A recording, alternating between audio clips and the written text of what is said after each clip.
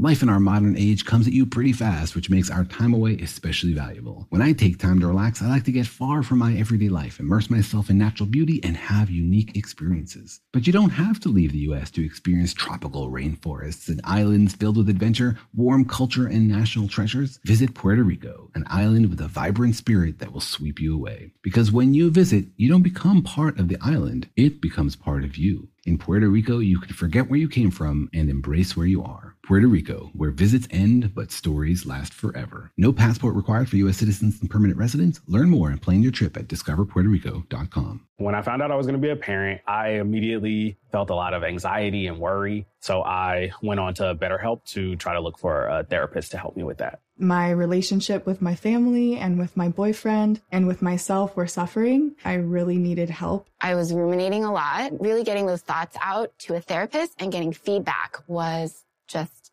life-changing. If you're thinking of giving therapy a try, visit betterhelp.com/stuff today to get 10% off your first month. That's BetterHelp, HELP.com/stuff. Brought to you by the reinvented 2012 Camry. It's ready. Are you? Welcome to Stuff You Should Know from HowStuffWorks.com.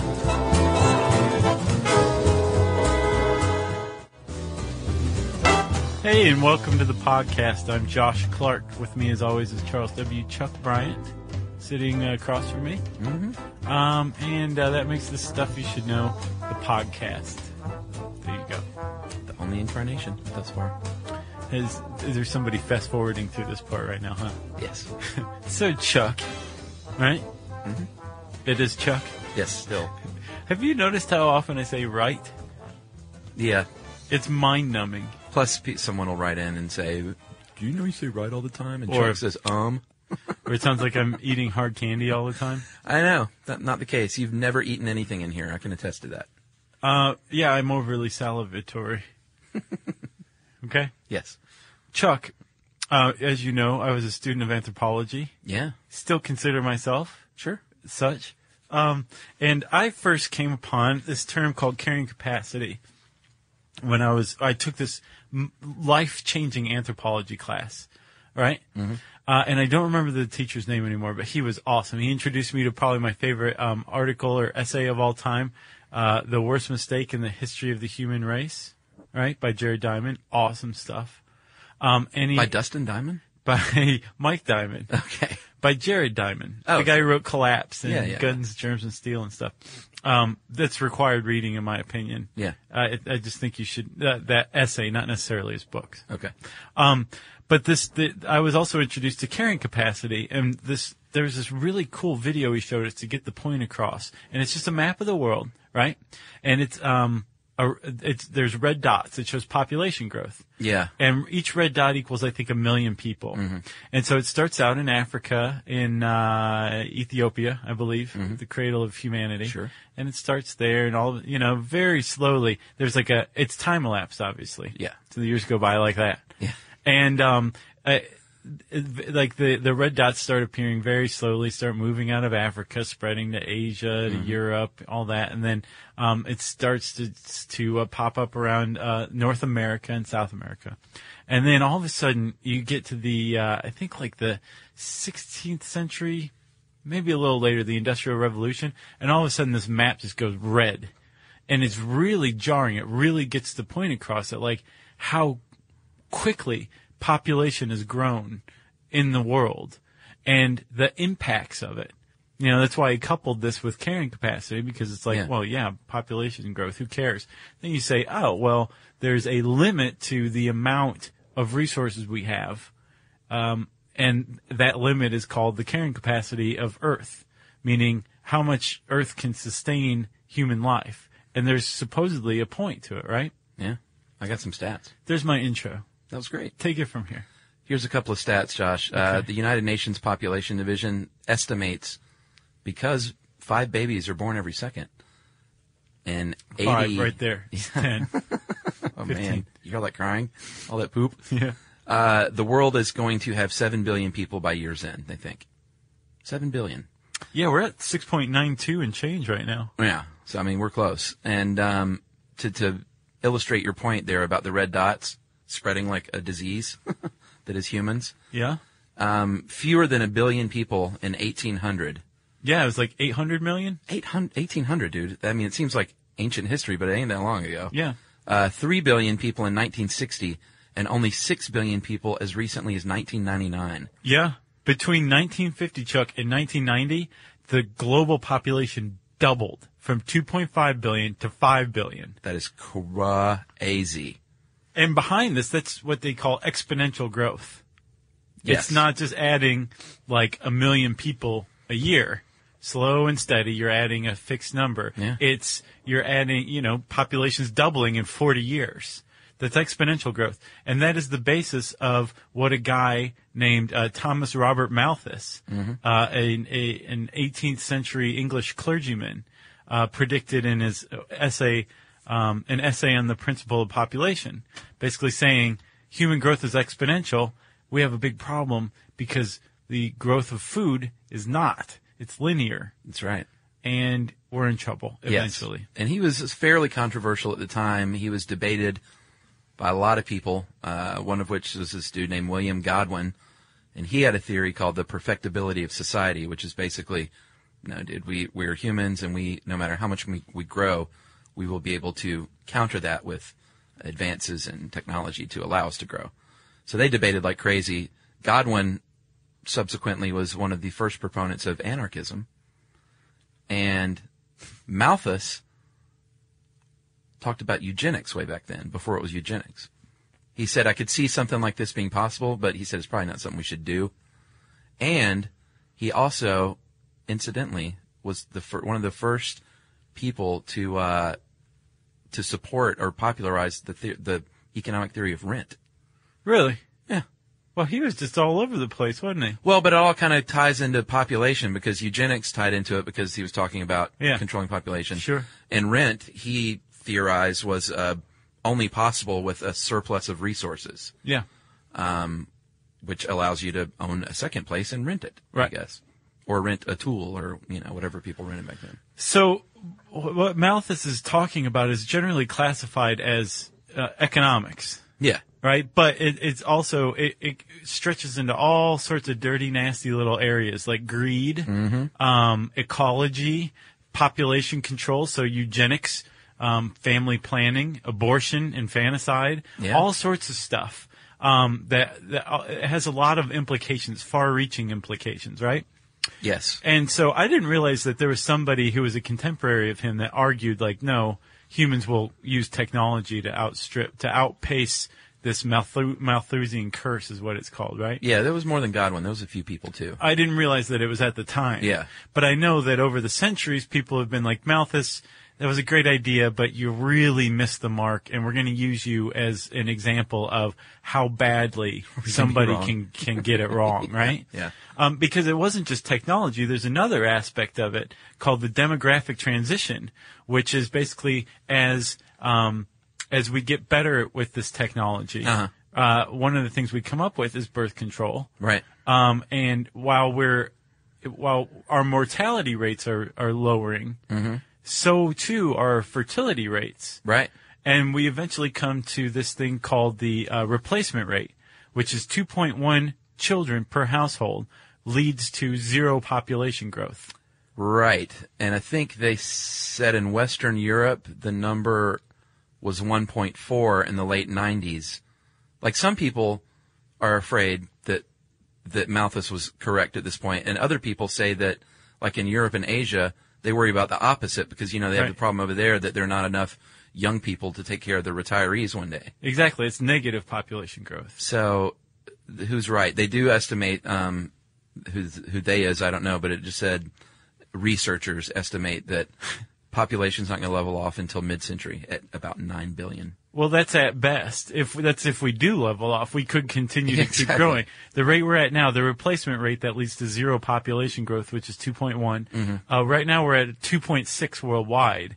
And with Africa skewing us the other way, sub-Saharan Africa has about a 5.1 fertility rate, which means for every household there's 5.1 children born. Does that 0.1 child, you always feel so bad for him. It's just a knee down, on one leg.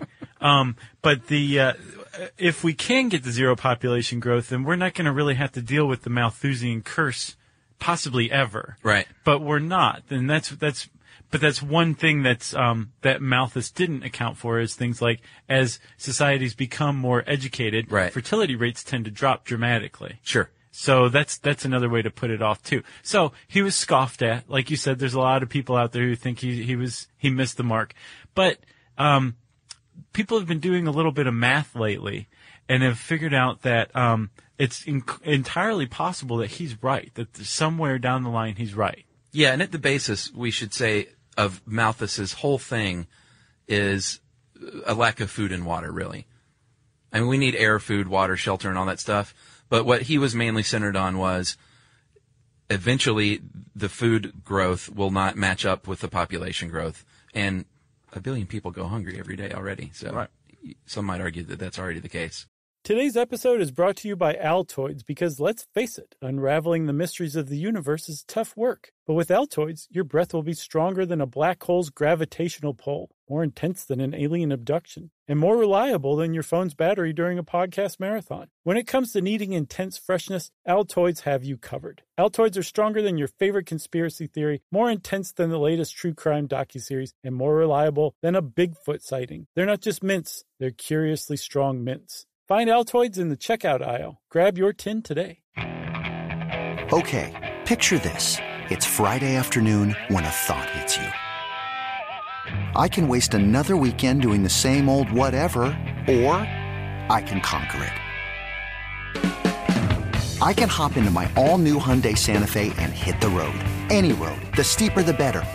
Because my all-new Santa Fe is available with H-Track all-wheel drive, so I can hit the trail without a worry in the world. Heck, with 3 rows and best-in-class rear cargo space, I can pack the whole family in with all our gear.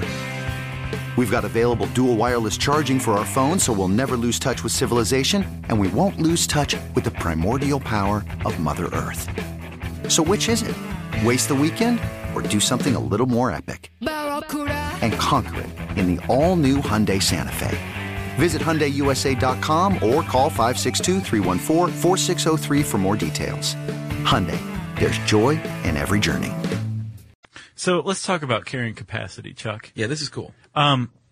If we had not transitioned, which we have, which kind of proves the positivists' camp, that we can be technological. Mm-hmm. If we hadn't transitioned from hunter-gatherer to agriculture, the carrying capacity of Earth would have been reached at about 100 million people. Long time ago. Yes, because there's just so many animals running around that we can kill. There's only so many berries that are going to occur naturally on the vine, right? Mm-hmm. But we did transition to agriculture before we hit the 100 million mark, possibly, maybe not. Farming. And we began to use technology, which is growing crops, to feed ourselves. And animals. And then we reached another point, right, where we hit what was called the Green Revolution. You remember that? Yeah, well, yeah, I remember. With Norman Borlaug? Uh-huh. Where there was a lot of people who were saying about 1 billion people are going to die because we're not going to be able to provide food for all the people here. Right. We've come up with great vaccines and all this other technology that's lowering the mortality rate, but that just means people are living longer and they need food longer over their lifespan. Right. Right? So what are we going to do? Norman Borlaug comes along and says, you know what we're going to do? Tapioca pudding. Exactly. Tapioca pudding for everybody. For the elderly. And a Care Bear in every garage. No, go ahead with what he said, because he was a genius. He said we're going to maximize the yield that we get out of arable land. Mm-hmm. We're not just going to plant some seeds and be like, hope you grow. Right. We're going to apply tons of pesticide, tons of fertilizer, and we're going to squeeze corn the size of your torso out of every plant. Right?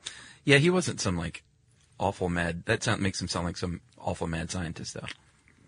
In the eyes of a lot of environmentalists, that's true. Well, I mean, think about all the runoff, all the soil depletion. All Didn't he also win a Nobel Prize? Sure. Yeah. He's credited with saving that 1 billion people that were predicted to starve because he came in just in time because the Earth would have reached this carrying capacity for agriculture. Right. So we've had at least 2 different events where we were able to leap forward through technology and avoid the Malthusian curse, right? Yes. So there are people out there who say, well, you know, we're going to avoid it again, but what will that be? Sure, and come up with another one. So, I'm sorry, Chuck, we would have hit the carrying capacity 100 million were we hunter-gatherers, right? Yeah. So what are the predictions now? Well, they say, and this is what I think is really interesting and completely sad, is that we have a potential carrying capacity of 2 billion to 40 billion. Mm-hmm. We're clearly past the 2. Yeah. So one might ask, how can it be that big of a range? And the answer is lifestyle. And here's a very sad stat. If the entire Earth lived like middle-class Americans, not the super rich, who, you know, probably consume more energy and the like than your average human, just regular middle-class American folks consume about 3.3 times the subsistence level of food and 250 times the subsistence level of water, clean water. Yeah. And that means the Earth, if everyone was like us, the Earth could only support about 2 billion people. So what's going on is 25% of the Earth is consuming, I don't have the percentage, but the other 75% of the Earth is left with what's left. Right. Which is really, really crappy. It's just a disparity in the allocation of resources and what's consumed. So that's why it can be a range of 2 billion to 40 billion because of the different lifestyles. If everyone lived like the 25%, there would be plenty for everyone and no one would be starving. No, if everybody lived like the 25%, we would be... Not like the 75%. Right. Sorry. Well, that's where the 40 billion number comes in. I've seen 30 and I've seen 40 on the high end for the carrying capacity, and that's where every square inch of arable land is being cultivated to its maximum yield. Right. And all people live in high rises that are as high as we can build them right now. Right. Right. And we're mining asteroids for minerals and all that. We're no longer going to the Earth. We're going to outer space. Like terraforming Mars, maybe? Possibly. Don't think that shouldn't have started about 50 years ago, right? But that 40 billion prediction is based on the absolute minimum requirements, and everybody, 40 billion people living on the planet, all using the minimum amount, which is 400 liters of water a year, and about 300 kilograms of food a year. Mostly grains. And you can basically kiss meat goodbye. Yeah. Because we need that land to grow our grains rather than grow grains to feed cows. Right. Which is another way that the West consumes resources more than its fair share through a meat-rich diet, which is you're not only eating the meat, you're eating the grains that the meat ate. Right. Right? So, Chuck, let me ask you something. Okay. If you went home and turned on your tap and there was hot water and it was flowing and it was as much as you liked, right? Would you care how you were getting that? What do you mean, how it was being delivered through my faucet? Yes. Is this a trick question? No, it's not. Let me rephrase. Okay. If you went home and I'm answering it wrong. And turned on your hot water and there was as much hot water as you wanted. Yes. And you knew it was coming from a sustainable source, would you care? If it was sustainable? Yeah. I guess not, but I'm kind of like a water saver, so. You're a water saver. What if you knew you didn't really have to save water because it was so sustainable? You wouldn't care. No one cares as long as we have the luxuries that we're afforded. Yeah, I see your point. You don't care if it came from burning banana peels. Right. No one cares. The problem is that the problem with the course that we're on apparently right now is that we are using technology not to get more from less, but to get more from more cheaply, right? Yeah, it's a uniquely human thing, they call it in the article, which is pretty much true, but technological advancement is in many ways leading to our habitat destruction. Ideally, at this point, everyone would be on solar, and the massive companies would be solar powered and all that kind of thing. And that's another great point is, you don't care where your electricity comes from. Do you care if it comes from a solar panel or wind? No. Of course you don't. You just want your electricity. Yeah. So if we had invested, or if we could invest our technological advances into getting what we have now from less, e.g. solar radiation or wind power, right, then we would be that's true cutting edge technology rather than, figuring out ways to deplete things faster, more cheaply, which is the way we're going. Yeah, like thinking of, let's say, a more efficient oil driller or a more efficient way of getting coal from a mountain, i.e. mountaintop removal. So they're using technology, but they're using it in ways that are also destroying the habitat. And sustainability is all about finding the right balance in your habitat. So here's the conclusion I came to from reading this, right? The argument from the positivists camp, I don't even think I'm using that word correctly, but the people who are the optimists camp. Sure. Duh. Right? Are they're saying, no, Malthus was incorrect because he failed to account for human ingenuity. And as population grows, so too do the number of geniuses. Sure. And that's where innovation comes from. Yeah. Right? I think the optimists are missing a point in their model, and that is greed. You can't really sway greed to benefit human ecology, can you? No, I mean, you can't convince an entire population of people to change their lifestyles, which is what it would take. That's what I'm saying. You can't because they don't care. Right. But if you could deliver them that same amount of hot water, right, that same electricity, and it was coming from a sustainable source, no one's going to fight that. Right. It's having to get them to fight that fight to get the people who are controlling it to change over. They're not going to do that. So there's that fatal flaw in that model that the gloom and doom camp has over the optimist camp, and that they don't account for greed. Yeah. Have you ever seen Who Killed the Electric Car? No, I never did. I encourage people to see that. That's pretty scary. The EV1 was, I don't know if you remember, but the EV1 was ready to go.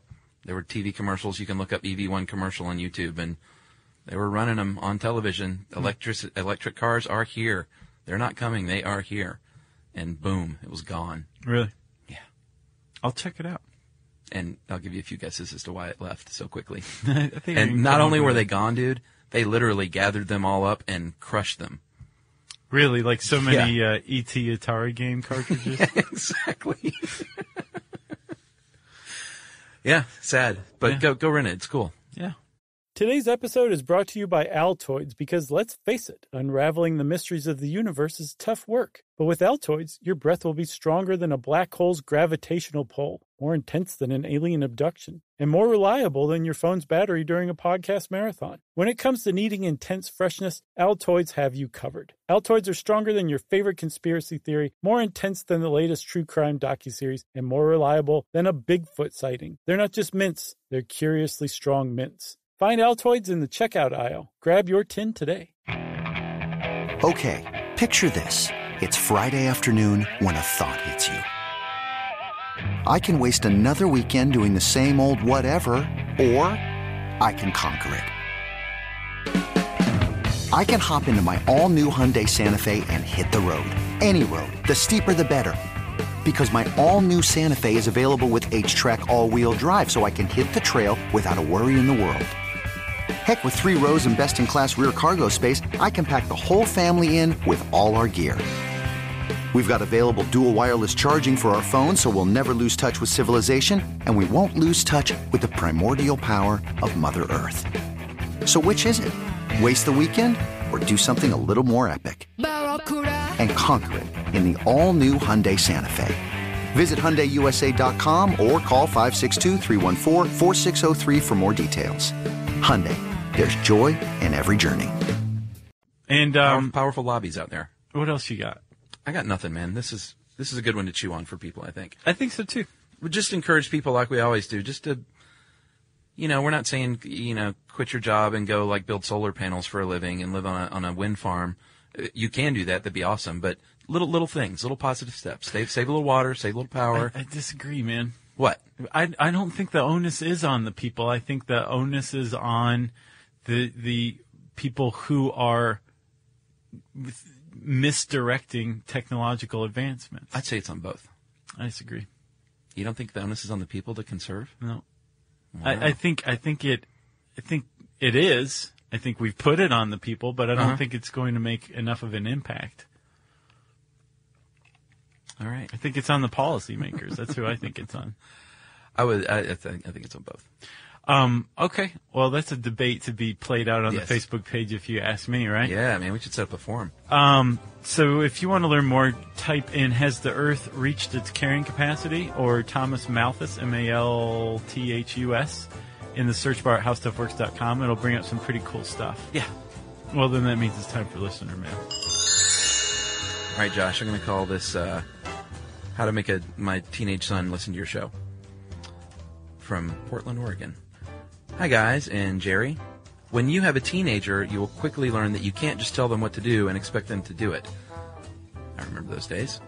It's so frustrating because as a parent, you know that your kid will love something and get lots out of it, but you can't come right out and say it, or they will never, ever try the thing you told them to try. For example, your podcast. I knew for a fact, like I know that it will rain in Portland, that my 13-year-old son Ethan would really love Stuff You Should Know. Because I love the podcast, I've turned other people onto it, and they love it, but I knew I had to be sneaky in order for my son to give it a try. Ethan is a fencer, and at the time was also working on a research project about Renaissance jousting and tournaments. So one Saturday, I was working in the kitchen. I played How Knights Work to catch his interest. Every time he came in the kitchen, I'd hit play. When he'd leave, I'd hit pause. I would figure he would just think, man, these guys take a long time to finish a sentence. He would hang around the kitchen longer and longer each time, and I could tell I almost had him on the line, like I was noodling. Although, you would say I had him on the arm. Yeah. There's no line. When it was over, he said he already knew everything you talked about in the podcast, but I could tell he was intrigued. Then I hit him with the Scooby-Doo show, and that was it. You had another fan.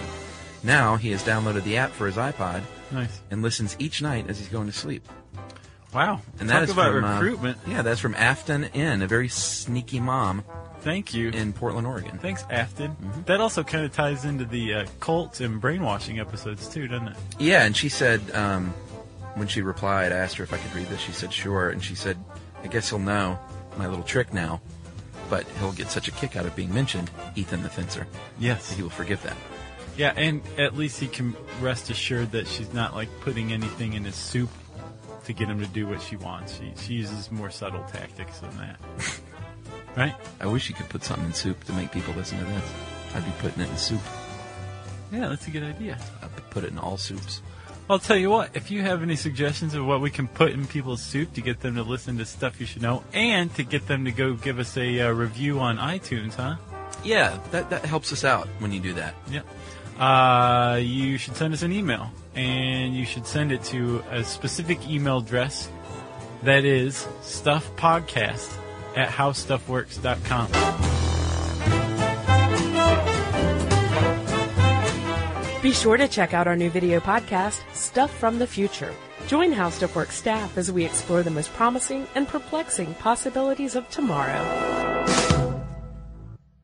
Brought to you by the reinvented 2012 Camry. It's ready. Are you? Are you thirsty? Well, Richard's Rainwater is caught clean before it even hits the ground. Richard's Rainwater contains no chlorine, no forever chemicals, no microplastics, no nothing. Enjoy the smooth, clean taste of still rainwater or the cold-pressured bubbles of sparkling rainwater. Just visit richardsrainwater.com to find a retailer near you. That's richardsrainwater.com. And for a coupon, text STUFF to 251-292-8887 and receive $2 off a 12-pack case of Richard's Rainwater. Hey everybody, if you've been looking for love at first sight, it's closer than you think. It can be found at your local shelter. So this June 7th to June 9th, join the Pedigree Adoption Drive, and the Pedigree brand will reimburse your dog adoption fees nationwide. Pedigree knows that bringing a dog into your home not only opens their heart, it can open yours too. Visit pedigree.com/adoption-drive to learn more and see full terms and conditions.